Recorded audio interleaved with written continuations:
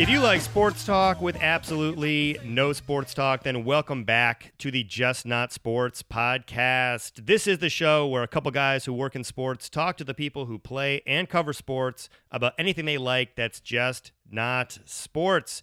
I am your host, Brad Burke. I am a sports marketer in Chicago. And on today's show, we've got USA Today's Hemal Jhaveri breaking down the odds and ends and sometimes very odds of Keanu Reeves' filmography. This is a discussion you will not want to miss. Trust me.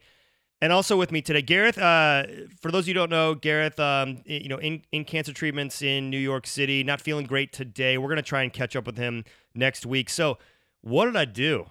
I dusted off the little black book in my drawer, looked up the number of a blast from the past for this program, and got him on the line miraculously. That's right. It is producer emeritus Joe Reed. Joe, how are you, my man? Oh, Brad, I'm doing great. It's so good to hear your voice. And it's weird. I'm on a phone line. I used to be in the room with a mic, high quality. Now I'm dialing in from across the country. But like you said before we got on, I've taught you well, and I trust everything's recording and all the levels are sounding great. Yeah, well, I wouldn't trust that until we get into post, bro. Yeah. Look, you're in Seattle. I feel bad because there was a time when like Washington and New York were the epicenters of coronavirus, and like, yeah, of course, the Just Not Sports covers both the territories. What's your life been like? Are you just like, have you literally been in an apartment for 2 months now, or what's the deal? Yeah. So, beginning of March, we were, put on statewide lockdown and did working from home. And since then, I mean, only outings have been, the occasional grocery run every 8, 10, 12 days, the occasional walk around the neighborhood. You can tell that people are starting to get a little bit sick of this because, we're doing a little drive around just to get out. And we kind of have a similar lakefront path on Lake Washington that you guys have in Chicago. And we did a drive down there a couple weeks ago, and boy, were there a lot of people without masks, just being like, you know what, it's a 80-degree day out of the blue. We're going to get out and just say, screw it. So we're doing good. We're hunkered down. We're staying in touch with family. We're zoomed out. I mean, I think everybody is.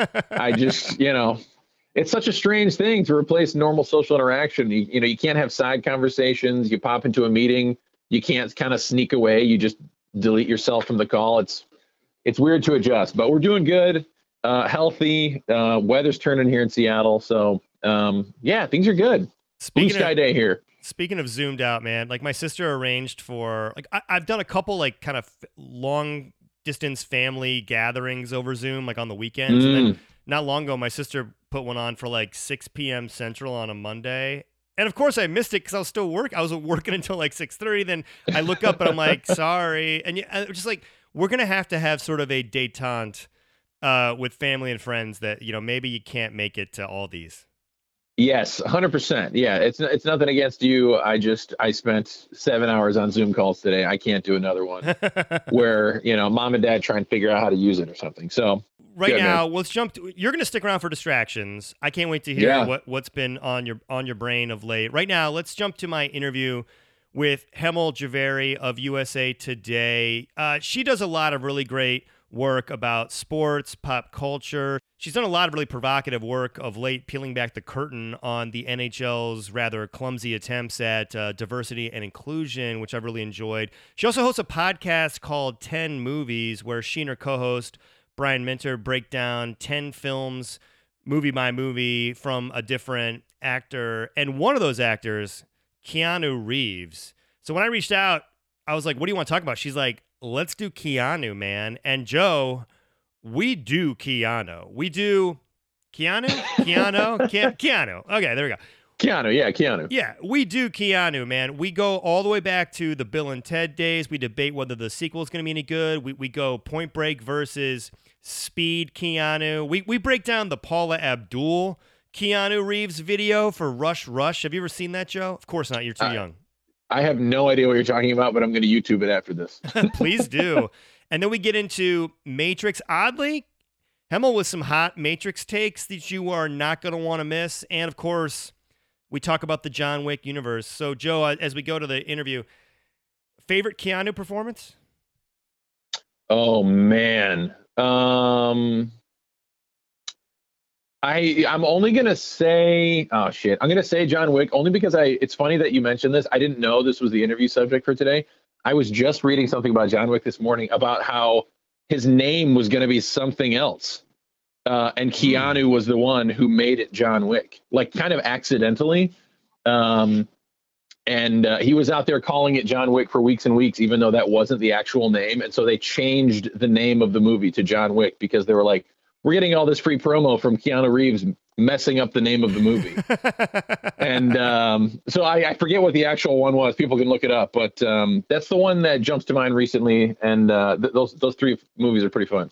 By the way, rather famously in the lore of this show, Joe, I for years thought that his character in The Matrix was Neo, not Neo, just Neil.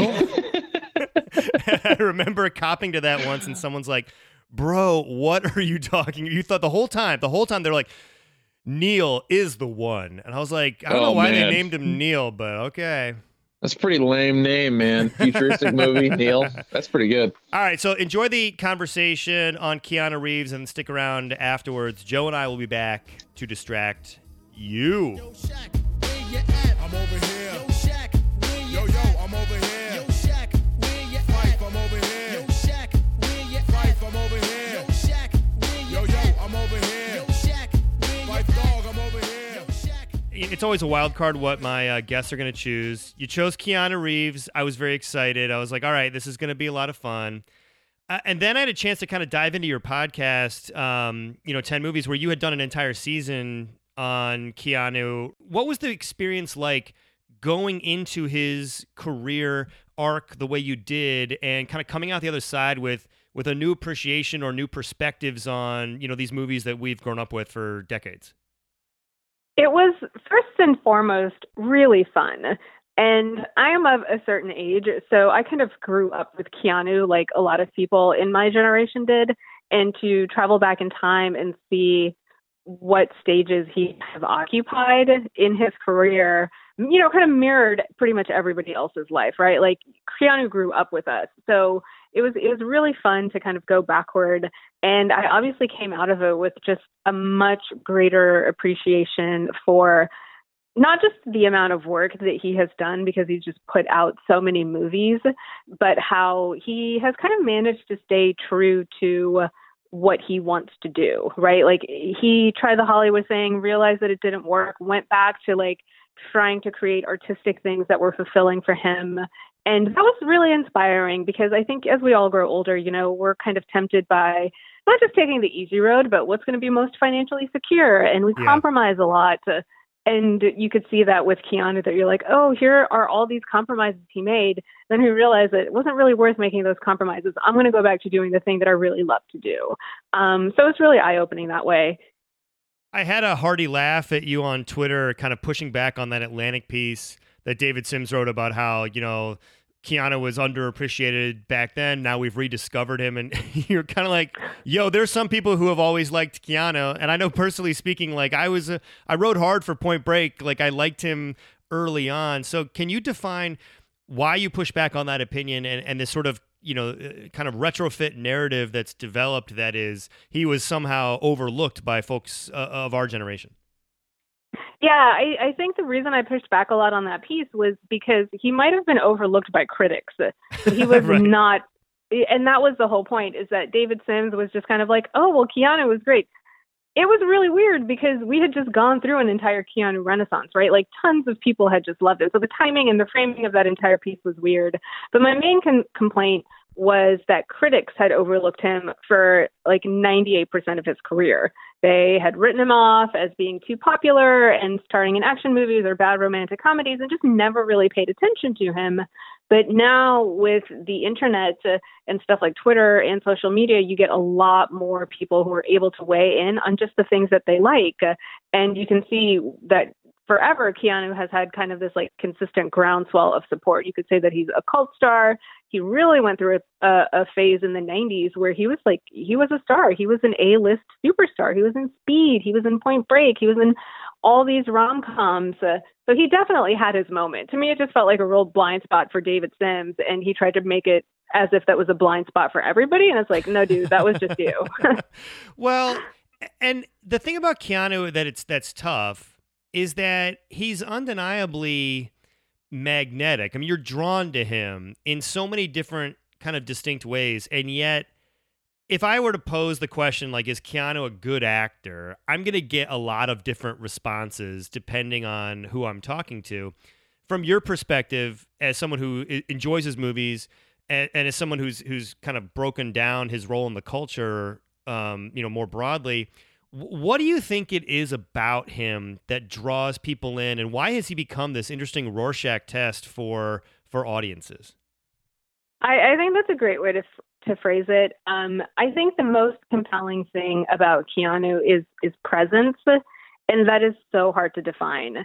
It is a combination of the way Keanu looks at the camera. It's a combination of that deadpan flat line reading, which leads a lot of people to say, oh, he has a very specific type of actor. He's not a great actor.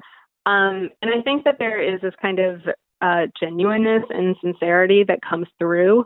When we watched My Own Private Idaho for the podcast that we did, and in that film, like, there's just so much authenticity that he projects, and I feel like that's just a lot of naturalness to who he is. And then you look at things like John Wick, where he has very little lines, it's all action, but again, it's presence, right?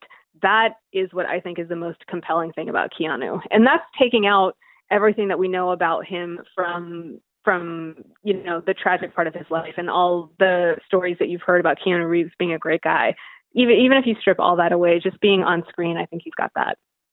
Yeah, there's this great, I can't tell if I would describe it as an interview or more of an essay with you online where you talk about his authenticity and that as an appeal. And I think in recent years especially, Keanu at press conference, Keanu in the world has become as compelling for people to a certain degree. What do you think it is about him that has allowed him to kind of connect with people as truly authentic, especially at a time when we know more about celebrities than ever, and it's easier than ever to sniff out the BS, right? I mean, he should not be this sort of sacrosanct in terms of that authenticity, but yet you don't find that many counter narratives to that.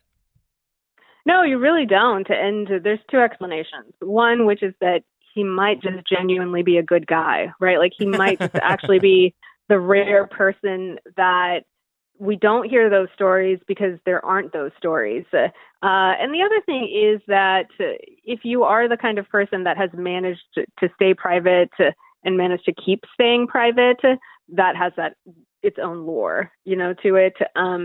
I don't even want to argue that I think Keanu's PR team is doing a great job, like, suppressing all these stories. I don't think that's it at all. Right. I think that it just is a person who managed to figure out a way to live authentically. And that is what people are really attracted to, right? It's, social media doesn't make sense for him because he just does not want to share that much. And in this day and age, that's the most attractive thing about him, is that he wants to keep his private stuff private. Right. But I mean, you mentioned social media, by the way. I think, just given anyone in the sports world is legally obligated to connect everything to The Last Dance. So better meme, sad Keanu or crying Jordan? Oh, no, that's such a great question. The better meme is obviously crying Jordan. I think that just in terms of how widespread it is, that's really the better meme. Sad Keanu, though, is just the art house meme that should never die. It's so great. Well, let's get into the films. Let's kind of go. I mean, he's an actor with such distinct phases to his career, and I suppose all the ones who endure have that to a certain degree. But I kind of want to start in those early kind of, it's hard to describe how I was struggling with how do I even define this era, but like dim but lovable Keanu, that like Parenthood Keanu, Bill and Ted Keanu. And I guess I wanted to kind of zero in there. How do you think he's able to pull off these characters who are undoubtedly supposed to resonate through the screen as dumb or spaced out, and yet you really do connect with them. You root for them. It is not a demeaning caricature at all, even as it's played for laughs. Like, why do you think he was able to kind of create that lane in ways that I think other actors, if they dropped them into that role, would have either gone way too mean-spirited, like kind of Jack Blackish, or just way too nice where they're not also, going for the laugh? Yeah, I think that's a really fine line to thread. And I mean, I'm not sure how he was able to do it, but all of those characters really have in common is this kind of genuine kind-heartedness, right? Like if you think about the Parenthood character, if you think about him in Bill and Ted's, it's so easy to make fun of them for being dumb and being stupid, but you want to root for them and you want them to succeed because they're very genuine. Like these are not mean-spirited young men. And when we have so many characterizations right now of masculinity that are so toxic and they're so threatening and they're so aggressive, like it's such a breath of fresh air to be like, oh, Keanu, right? Like he's not mean-spirited. It's fine being dumb, is not the one who is trying to be the alpha male and trying to one up everybody.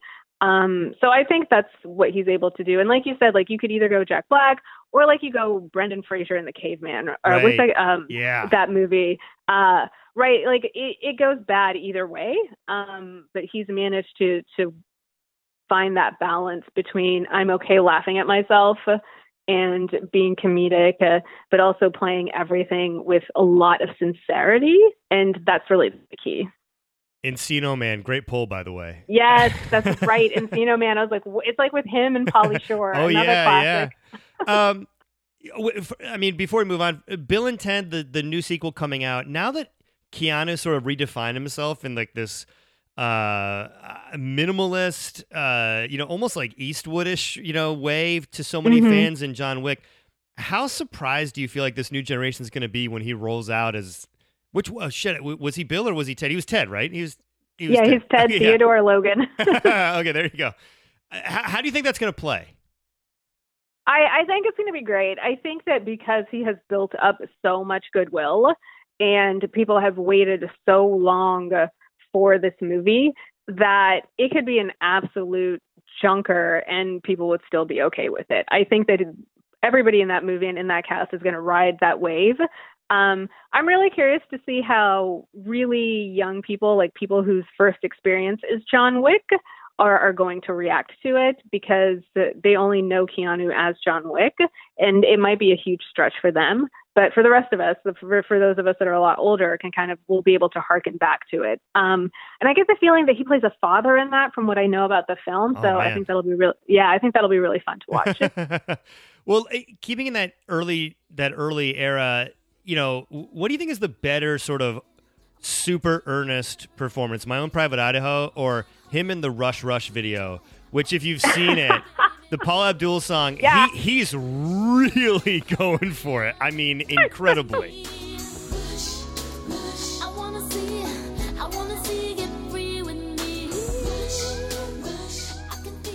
Oh, that's a tough question. My Own Private Idaho is one of my favorites, but that movie is really River Phoenix's movie. Like, it's great that Keanu is in it, but that's a River Phoenix film for sure. So I'm going to go with Paula Abdul. I'm going to go with Rush Rush. That is, untold dramatic depths in that song. It's honestly in the Mount Rushmore of real actors in music videos. You'd have to put it up there with like Alicia Silverstone and the Aerosmith stuff. I don't know.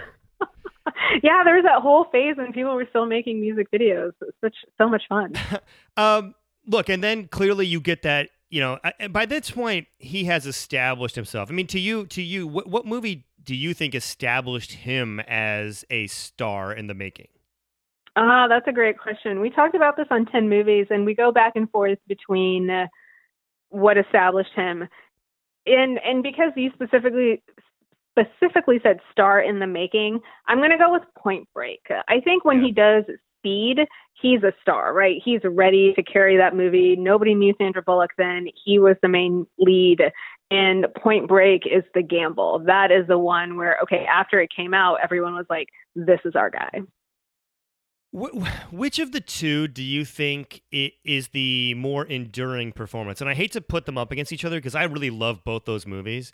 But the Point Break versus Speed Keanu, there are pretty marked differences between the performance he's giving, at least in my opinion. And I wonder how you think they've aged in terms of which one maybe is the more iconic of that era. So this is, again, so tough. And because I've watched both of them recently, I think that Speed is probably the one that has aged the best because it's this really incredible, taut action thriller that 20 some years later, maybe even 25 years later, there's no wasted space in that film. And some things in Point Break don't actually age very well. I had a lot of problems with the Lori Petty character. Gary Busey, I don't think you would cast Gary Busey as that lead now. So it's tough. Like, I think that he gives, obviously both movies are incredible and both like occupy a really specific space, but Point Break to me is a little bit more of like a cult Keanu classic, and Speed is the enduring action film.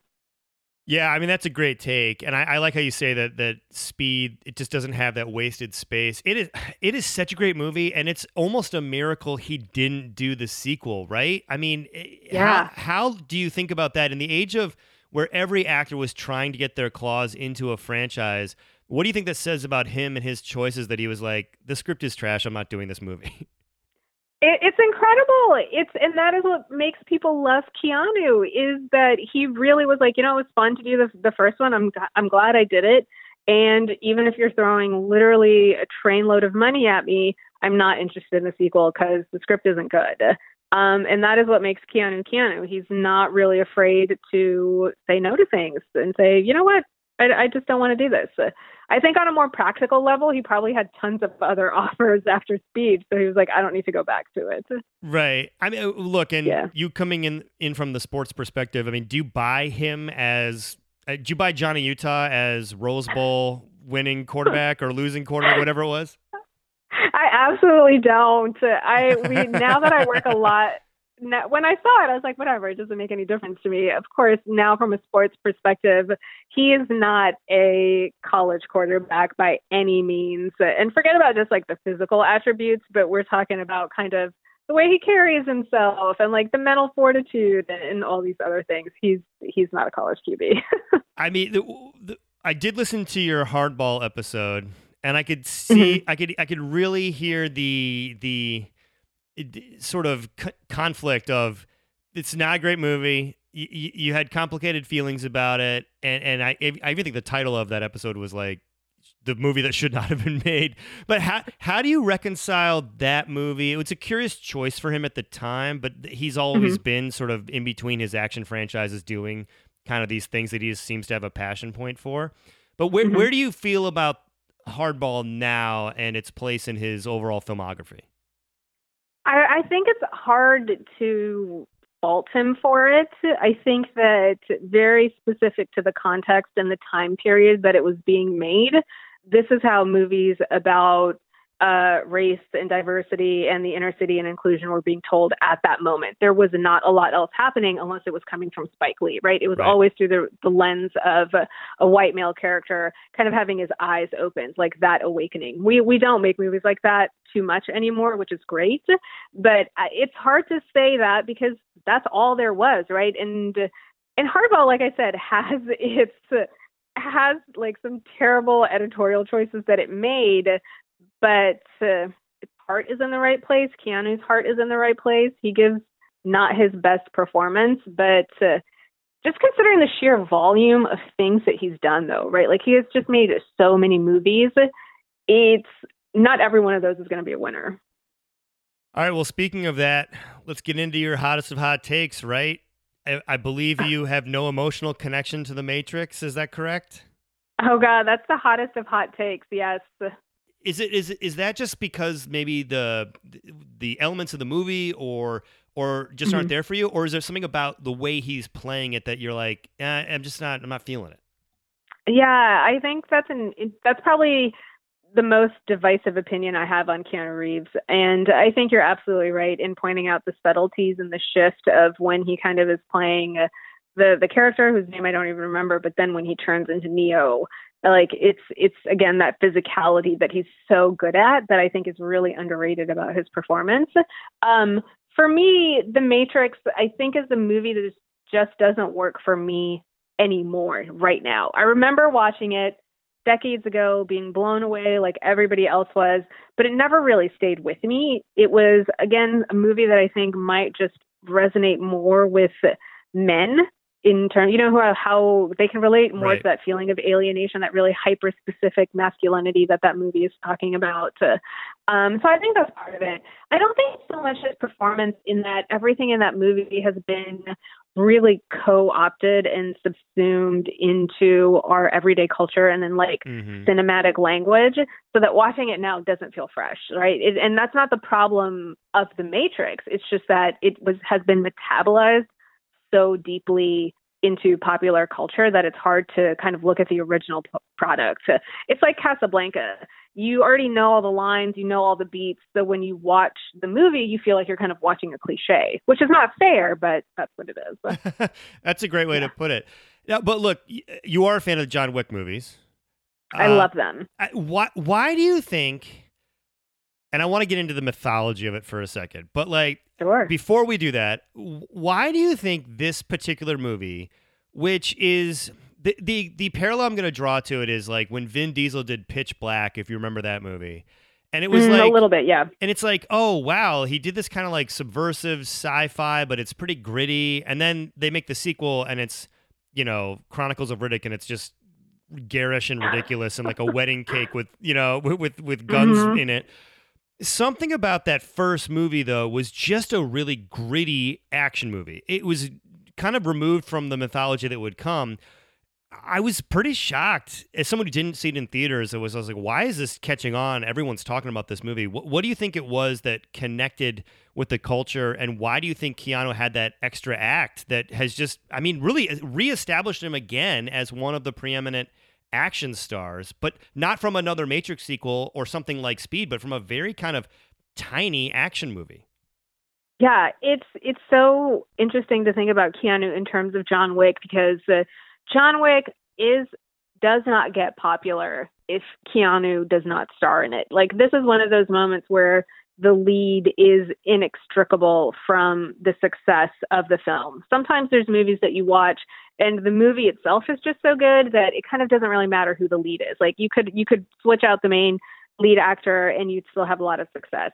But John Wick really has to rely on the context that Keanu is coming into it. First, he already is the aging Hollywood actor. So he already has this reputation as somebody who has been around the block a few times, right? We're coming off of the Sad Keanu meme. He'd gone through this whole period where people were like, what's going on with Keanu? Is he okay? And when he does John Wick, you have he's stepping into this genre of old guys who, kick butt. So Keanu has to be in it. But I think a large part of it is also the context that they set up for John Wick. The dog is the thing that gets the most attention, right? I don't want to focus too much on the dog because, yes, that's kind of the inciting incident, like he's grieving it. But they give him this great backstory, right? His wife has died. He just does not have anything else to do. And he's just a man trying to mourn. And whether people or not understand that on a very conscious level or kind of responding to it subconsciously, I think that's there too. Like, there's this great emotional weight to John Wick as a character. And I think that people can't help but conflate that emotional weight with sometimes like the sadness that Keanu has just as a person, right? Like you mentioned the Sad Keanu meme. It's just always there with him, right? This like existential ennui.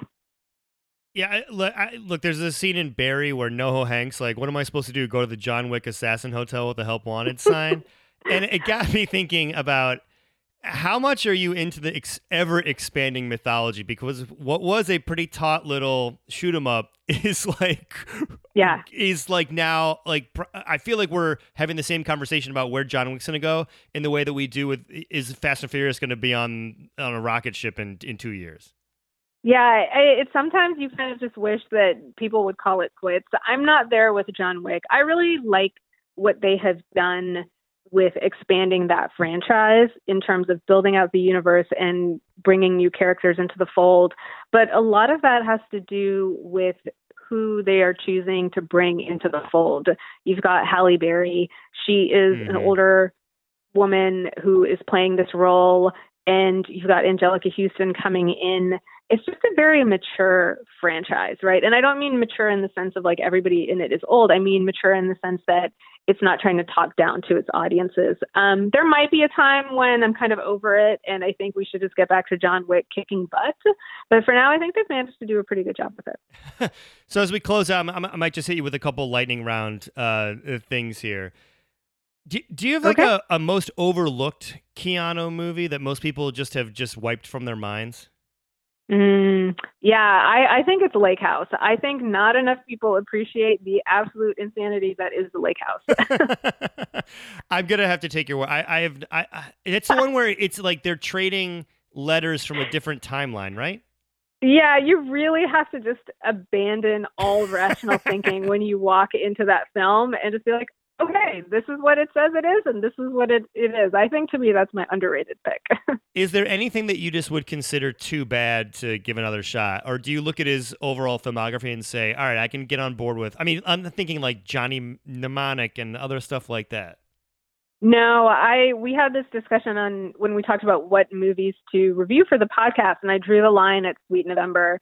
I think as Charlize Theron is like the woman who's dying of cancer. It is the absolute worst, and I don't recommend anybody see it. It should just be wiped from IMDb as far as I'm concerned.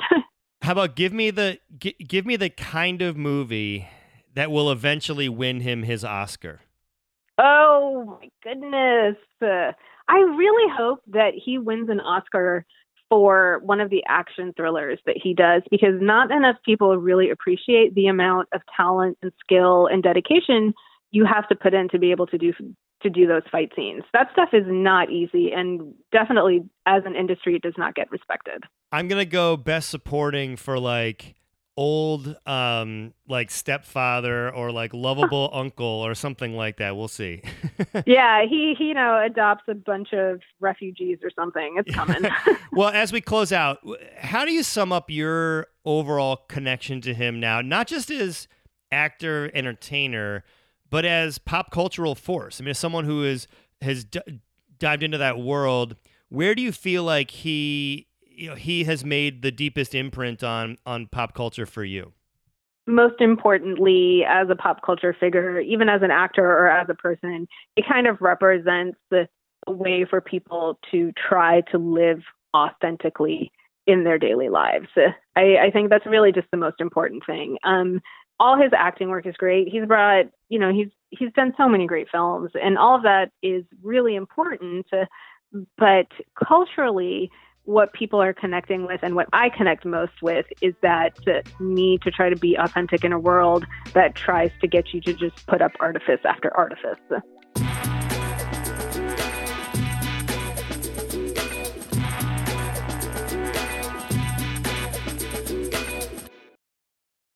And we are back in the sports world. Athletes, coaches, media, they all do interesting things, and then we, the fans, say, stop being interesting. You're being a locker room distraction. Get back to watching game film. I mean, Joe and I know that is ridiculous. So on this show, we've always celebrated locker room distractions by telling you what's been distracting us. By the way, quick update to the intro. Joe, you've got some breaking news about what that Keanu film was called. All right, now take this source at its word. It's comicbook.com, but it says at one point the John Wick franchise wasn't named after its titular character. The movie was going to be called Scorn, Scorn. Scorn. And so I guess that's the title of the movie. So Keanu's out there. The movie's going to be called Scorn, but he's just saying John Wick this, John Wick that.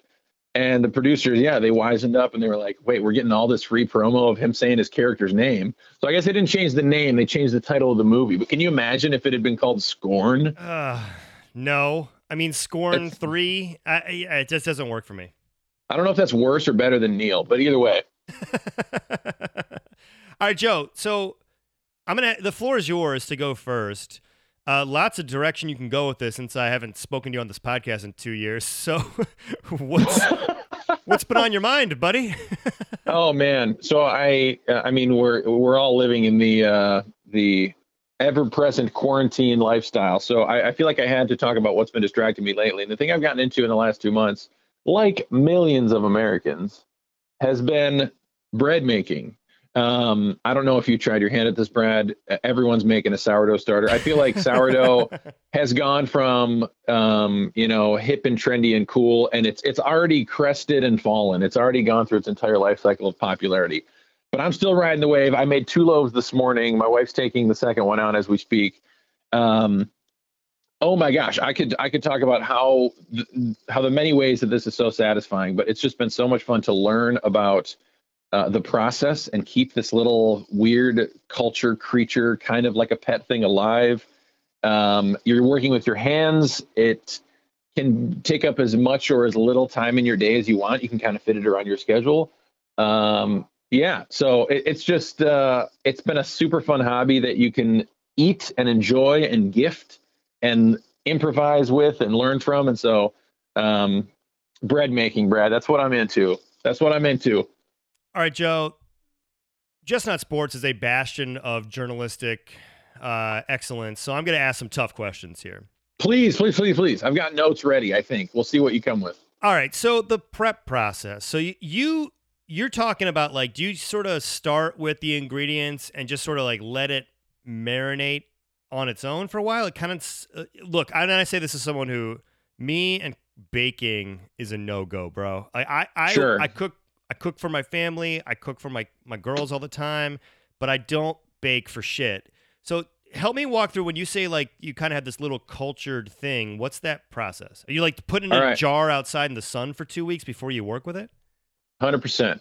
Not quite, but that's exactly 100%. Also, update, not 100% correct. That's not it at all. But you're not too far off. So the way that I started, you can find recipes and instructions online out the wazoo. But a sourdough starter is basically a culture where you mix. I started with bread flour and water, and so you mix these two together. And you're feeding it constantly over the process of a few days. And so what happens is when you mix the water and flour together in your mason jar, your Tupperware, something that can breathe, what happens is the bacteria that are existent in the air and sort of the microorganisms that might exist in the flour itself feed on the sugars and the nutrients in the flour and the water, and they start to grow a culture. So you've sometimes heard, like, San Francisco sourdough is kind of this famous thing. They're known for their sourdough bread, and a lot of people attribute the San Francisco sourdough taste to what's in the air, right? If you took the same sourdough starter from San Francisco and flew it to New York, within a couple days, you would imagine it's now absorbed New York bacteria from the air, and it's become a different creature. It's become a different animal. So I started one of those. Takes a couple days. Mine took a couple weeks. Just I'm adding a little bit of water, adding a little bit of flour, mixing it, trying to foster this growth. And eventually I came out one morning and boom, my goop had turned into this like bubbly, fermented, kind of sour, kind of tangy, kind of bready smelling sourdough starter culture. It was like a crazy process of kind of seeing this come to fruition. And then from there, you basically take that, mix it with more bread, more flour, more water, and it bubbles up and becomes your loaf. And then you throw it in the oven and bada bing, bada boom, you got bread. That's a way simplification, but you got to take care of it. You got to keep it alive. Otherwise those bacteria will go dormant or they could die off, and you don't want that. So in the middle of a viral pandemic, you were like, let's start messing with bacteria in my home. Let's get funky, man. Let's get funky. Absolutely. But it really is satisfying. It really is. What's your take on how to eat that then? So are you just like carving it up, eating it like by itself? Are you making it like the centerpiece of like a meal with some soups or dippers? When you've slaved over a creation like that for so long, how do you not just take it for granted? Oh, well, now that's a good point, because so what we did early on, I mean, I went in hard in the first like week or two, and my wife and I went and we bought a 50-pound bag of bread flour.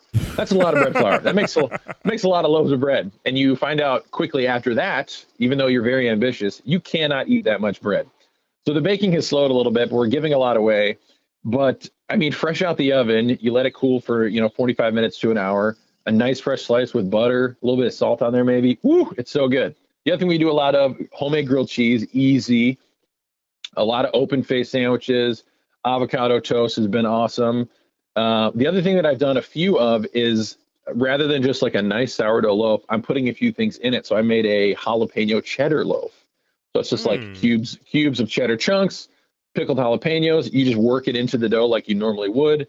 And you just straight out the oven. That is just an amazing snack. So while I say you can't eat that much bread, it's amazing how quickly, when you do have the time and you haven't had bread in a while, a loaf can just disappear in a matter of hours. So sometimes we're giving them away and sometimes we're just polishing them off in 4 hours once they come out the oven. I imagine that's going to happen today. Now, are we talking about this being a gateway to other baking, Joe? Well, that's really interesting. So what's happened, because I've had this. So my wife is an avid baker. She would always bake stuff to give to family, bring into the office. She's known for her skills in the kitchen. But what she's appreciated about this is two things. One, now she has access to sourdough starter that she can kind of experiment with recipes, right? So instead of using yeast in your cinnamon roll recipe, what if you use sourdough starter culture? Because it's kind of a similar thing. It's this bacteria, it, kind of comes alive and leavens the dough, or pizza dough, or waffles, or pancakes, or whatever it is. So she's like that. And then the second thing she's liked about it is the fact that I was never a baker, but now I have such an appreciation for baking that I appreciate what she has been through and all the utensils and tools and trinkets we have in our kitchen. She's like, now you understand why I value these so much. I was like, you're right, I do. I have a new appreciation for what she's been doing. Joe, so that's been fun. I love it, man. I love to hear this. I love the new creative side of you, and I'm looking forward to you mailing me some sourdough. Oh my gosh, we can I won't put a loaf. I'll just put a single slice in the mail for you. No, what I want is I want the culture. I want it to ride on the airplane and pick up whatever it's going to take, and then hey, that's a real thing. People are sending cultures, or you can dry it out, and I can dry some out and send it to you, Brad. We can do a follow up in a couple weeks, and once this has taken over your life and you're neglecting your children, just because you're baking so much bread. That's going to be a hard return to sender right there. Like, just not open, a stamp on it that just says like, nope. Immediately after Brad says, I've connected with my children during the quarantine, I'm going to come in and ruin it with bread. No. But yeah, it's been awesome. And we'll see what's next. I'm still loving it. Still experimenting, definitely still learning. But I think today was loaf number 22 and 23 in the last 2 months. So that's a pretty good average, I think. Nice. All right. Yeah. All right. Great distraction. Back on the horse. Joe Reed. Coming in hot. Gosh. Coming in strong. All right. Here's my distraction. And I was going to say, what do you got, Brad? I want to apologize to the listeners of the show because I haven't actually done this yet. I should have probably saved this until I actually pulled it off. But later today, we have to tape a video for my wife's friend who's turning 40. I feel like, by the way, Joe, I feel like I'm at that age now where everybody I know is turning 40. And it's kind of like that stretch where everyone you know gets married in the same 18 months. Yep. So someone's turning 40, and we're supposed to send her like a funny video, like kind of wishing her happy. So my wife's like, we get an order of food delivered to the house, and I'm like, who got the 6-pack of like Coors Light cans? And my wife goes, yeah, for that video, I figured we could do the garage door chugging challenge. And I'm like, what? What the hell is that? Here's what it is. And I thought we could maybe strategize my approach, Joe. Ooh, I have a guess, but I want to hear it first. Okay, go. You tape 2 beers to your garage door from the inside, and you stand on the inside and you hit the button. And the beers start to go up, and they're open, and they just start to go up. And then as they get up to the curve, they start to pour out. And then you have to just do your best to catch the beer in your mouth as it's pouring from your garage ceiling. Got it. And you're, so it's you moving. And your wife are, yes, it's good. They're not just going up. It's curving around now. It's on the ceiling. You and your wife each have a respective beer duct taped to the door. and you're just getting beer poured on you for presumably the last few feet of that process. Yeah, presumably, yes, Joe. I'm expecting to be doused in beer. That's why I have not showered yet today. So let's just think this through, and I'll update the listeners after the next episode. What do you think my approach should be? Because I'm guessing the first thing that goes wrong is that people try to get under the beer from the jump instead of letting it pour, getting a feel for where it is, and then getting in and trying to match its pace, right? The thing I think you're exactly right. The thing you don't want to do is be behind the curve, behind the stream. You don't want to be 1 second behind. You want to be 1 second ahead, right? Otherwise, you're getting it. If you're behind, now you're getting it in your eyes. You're getting it in your face. I'd rather be getting it on my, your chest, your chin. That way you can work into it more. I think you're absolutely right. Let it go. Let the stream go a little bit, then step into it rather than trying to catch up. Right. Yeah. That'd be my thought. Although open a can of beer or any can of anything, and you hold it up and you just, pour a can of whatever into your sink. It's not going to be a smooth stream. It's turbulent. You know what I mean? I feel like when especially if it's moving that quickly, I don't know. That's interesting. I also wonder, are you going to get I guess you're going to get most of the beer out if it goes fully horizontal at the top of the garage door opening. I don't know. I'm curious how this will work. I guess it also depends on how fast your garage door is. I know. In fact, I think it's going to be a little weird to even try to. I was even thinking, like, where do I tape it? I'm going to have to go online and watch other people do it. And you know what? No. Why should I do that? I would make my wife do that. It's her friend. It's her thing. Her idea. So, Joe, with this in mind, what's the weirdest thing you've seen people do in quarantine? Because I've seen these videos a couple times since folks have been stuck home, the same way with people, like Jim Nantz and, Joe Buck narrating everyday events. We've seen a lot of like funny memes. Is there any like stuck at home memes that have taken off for you? Oh man, that's a good question. Joe, have you gotten on TikTok, by the way? Just Not Sports is on TikTok. Oh God, don't tell my wife. She can hear me in the other room. She has gotten on TikTok, and as a result, she's laughing hysterically and nodding. As a result, I have been exposed to TikTok. I don't have an account, but boy, if I go through our WhatsApp feed, I don't know how many links, I feel like she goes to bed before me sometimes, and I'll know that she's settled in and snuggled in when my phone starts blowing up with TikTok links of her right before she goes to bed, sending me all these, crazy cat videos and whatnot. So I'm not on it. But what kind of content is Just Not Sports producing for TikTok? Oh, I gotta check this out. None, dude. I just got it so I could watch things. And you got to get the name. You got to lock down the name. I did get the name. Look, man, I'm an early adopter. Remember when Just Not Sports was on Beam? Oh, yeah, way ahead of the curve. I was like, what if I'm like in the beta group for Beam? Like, this thing's going to be huge. Oh my gosh. Yeah, you were first thousand subscribers for sure. Yeah, so I will keep the listeners posted on how I do in the Garage Door Beer Challenge. And Joe, you will keep the listeners posted in how you're doing in avoiding Outbreak 2 from your endless supply of bacteria cultures within your apartment. Oh, perfect. I can't wait for the update in a couple weeks. Joe, dude, this was super fun. We'll end the show our traditional way with some shout-outs. First of all, let me shout out Hemel Javeri from USA Today. Go read her work. Really interesting, provocative, great writing on sports and culture. Also, check out her podcast, 10 Movies. I think the latest season was Matthew McConaughey films. I mentioned they had done Keanu as well. That's a lot of fun. And I'm going to shout out anyone who's taken the Garage Door Challenge and done better than their wife, because I'm guessing I will not be that person when I do this later today. And my wife is, as we all know, uber competitive. And it's probably not in my best interest to actually beat her in this anyway, Joe. Yeah, shout out to all the garage door repairmen who are going out, pulling out beer cans from people who poorly mounted them or getting jammed in weird edges. I'm gonna do a shout out that's related to my distraction. I'm gonna shout out my mother-in-law Nancy for being a font of knowledge. I mean, I don't think I've talked to her more in the last 2 months than I have ever, just because she is such a good baker, so resourceful, and so willing to chat. Now, maybe she's zoomed out and she's like, oh my gosh, this guy's sending me his bread pictures. Who knows? But she's been so helpful. I wouldn't be where I was today as a professional sourdough baker without her. So shout out, Nancy.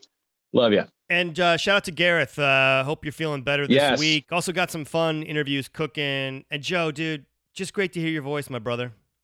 Brad, so good to be back on and talk to you and hear your voice. This is awesome. Thank you so much. And Joe, you know what we got to do now. In the immortal words of one Shaquille O'Neal, booty rappers. Hey, booty. Still got it, Joe. You still got it. Oh, so good.